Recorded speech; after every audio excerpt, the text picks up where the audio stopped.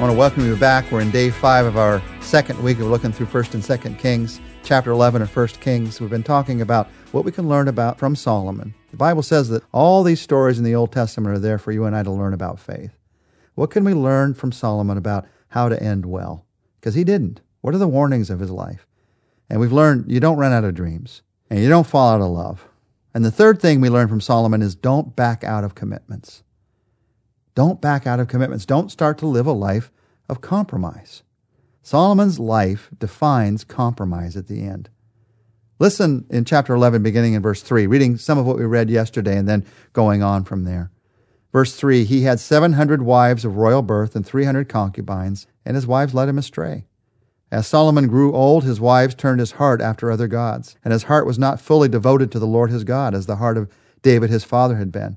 He followed Asheroth, the goddess of the Sidonians, and Moloch, the detestable god of the Ammonites. So Solomon did evil in the eyes of the Lord.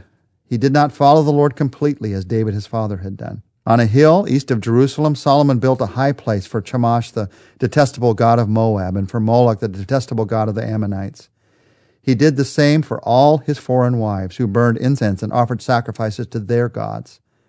The Lord became angry with Solomon, because his heart had turned away from the Lord, the God of Israel, who had appeared to him twice. Although he had forbidden Solomon to follow other gods, Solomon did not keep the Lord's command. So the Lord said to Solomon, since this is your attitude, and you've not kept my covenants and my decrees which I commanded you, I will most certainly tear the kingdom away from you and give it to one of your subordinates. Nevertheless, for the sake of David your father, I will not do it during your lifetime. I will tear it out of the hand of your son. Yet I will not tear the whole kingdom from him, but I will give him one tribe for the sake of David my servant, and for the sake of Jerusalem which I have chosen. You look at Solomon's life and the compromises at the end of his life. His life defines compromise really in 3 phases. These are the things that I have to watch out for. You have to watch out for in your life. First, he did more and more of what God said not to do. Now, what you want to be doing is more and more of what God said to do. That's what growth is all about. When we first become believers, we find ourselves doing too much of what God told us not to do. But as you grow in faith, you want to be doing more and more of what God said to do. In one sense, I ought to be scared to death of doing what God told me not to do. Not because God's going to get me, but because God loves me enough to warn me against those things. It's the illustration of putting your finger in the electrical socket. You should be scared of that, not because your parents are going to shock you with the electricity, but because they're warning you because they know of the danger of the electricity. They're not wanting to hurt you, they're wanting to help you, and God's wanting to help us. Solomon has compromise after compromise after compromise, but they came slowly. How do you get involved with 1,000 wives and concubines? One concubine at a time. That's how it happens. It doesn't happen all in one day. So I have to ask myself, am I getting more and more involved in what God said not to do? If I am, my heart is headed away from God and not towards God. And we've all had that happen in our lives. If that's happening to you right now, you can turn back. You can turn towards Him. Second thing that is sort of the definition of compromise in Solomon's life is his heart was not fully devoted to God. His heart became fully devoted to the relationships that were around him. And he was drawn away by these wives. He began to build these places of worship for them because he cared about them, because he loved them. It's a great warning about the closest relationships of our lives. If I allow my closest relationships to be with people who aren't fully devoted to God, I'm going to be drawn away from devotion to God. Now, I'm not talking about every relationship of your life having to be with a Christian. You should have lots of relationships with people who aren't devoted to God. I'm talking about the very closest relationships of your life. Your best friends, your small group, the people you spend the most time with, the people you learn the most from. Those closest relationships. You want somebody who is as devoted or more devoted to God than you are. Because whether we like it or not, we are drawn one way or another in life by our human relationships. Solomon certainly was. If Solomon, the wisest man that ever lived, could be drawn away from God by these relationships, I know that I can too. I want my heart to be fully devoted to God, so I need to spend time with people whose hearts are fully devoted to God. And then the third definition of compromise in Solomon's life is he did not follow the Lord completely. he did follow the Lord in some aspects. Earlier in his life, he built the temple, and I'm sure even as he was building these places of false worship, he was still going to the temple at times. So he was trying to mix it together. He didn't follow God completely. But God is saying to him, I want devotion. I want dedication. I am a God worth your complete faith and trust. Now, who did follow God completely? Well, it says it a couple of times in what we just read. David, as your father David. David followed God completely. Now, what in the world does that mean? I keep saying it, completely, follow God completely. Who could ever do that? I mean, we're human beings. How do we follow God completely? I want you to notice that David is used as an example of completely following the Lord. With all the mistakes that he made, and you can read about them, they're just right there in front of us in Scripture. With all the clear sins that he committed, they're right there in Scripture as well. The Bible says he followed God completely. So obviously, completely following doesn't mean being completely perfect, or David couldn't have been completely following God. What does it mean? Well, one thing that I know it means is your heart always comes back to trust. Your heart always comes back to trusting in God.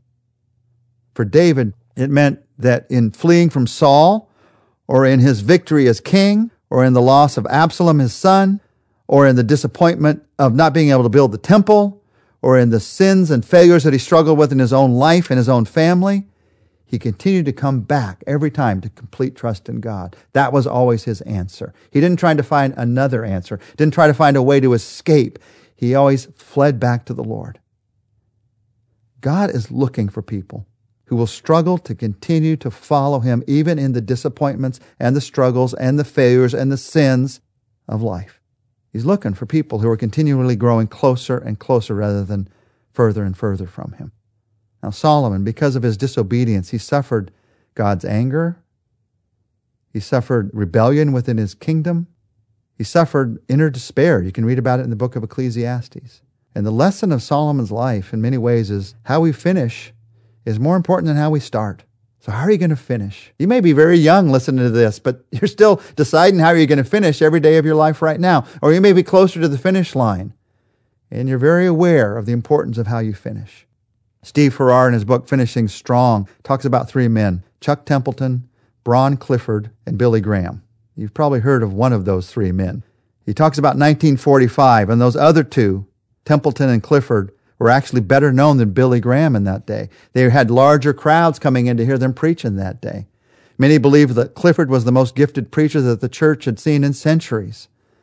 And Templeton was one of the greatest theologians that had ever come into the church. But 5 years later, Templeton had left the ministry to pursue another career, and he later decided that he no longer believed in the claims of Jesus. And by 1954, Clifford had lost his family and his ministry and his health, and he died an alcoholic at the age of 35 in a rundown hotel in Texas. His last job was selling used cars. Billy Graham is finishing well, trusting God clear to the end. There's a poem by Robertson McQuilkin called It's Sundown, Lord, and one of the phrases in that poem is, "Few they tell me finish well. Lord, let me get home before dark." That's what I want for my life. That's what I want for your life. To finish well. To get home in the light. Recognizing our faults and our failings. The fact that if Solomon fell, I can fail. Solomon struggled, I can struggle. I want you to live your life with faith and also end your life with faith. The great hope and promise that we have in that is the gift of Jesus Christ, the Holy Spirit in our lives. Solomon had the greatest wisdom ever, but you have even greater wisdom because you have the Holy Spirit living in your life, and he's wiser than Solomon. It's the very wisdom of God living in your life. You want to end well. The words faith and fail start with the same three letters. They just end differently. How's your life going to end? Abraham ended his life well, and we talk about his story of faith. Moses ended his life well. We talk about his story of faith. Hebrews chapter 11 and all the way into verse 12, there are chapters about running the race and finishing the race well, and the fact that you're being cheered on in that race by those who did finish well.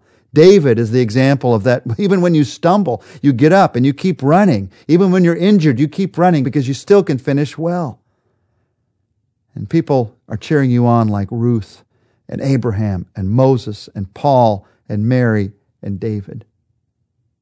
You can finish well because of the power of God in your life. No matter what has happened in the past, No matter what you're feeling right now, you can finish well by the power of God. Let's pray together that we would. Jesus, we pray together that by your strength, your power, you keep us running towards you.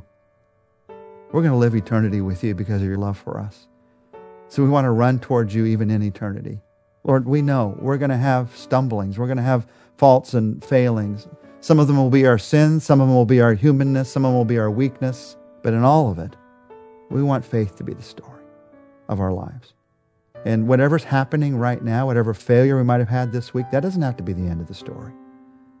We've still got some steps to go. We still got the race to run. So Lord, by your strength, help us to get up.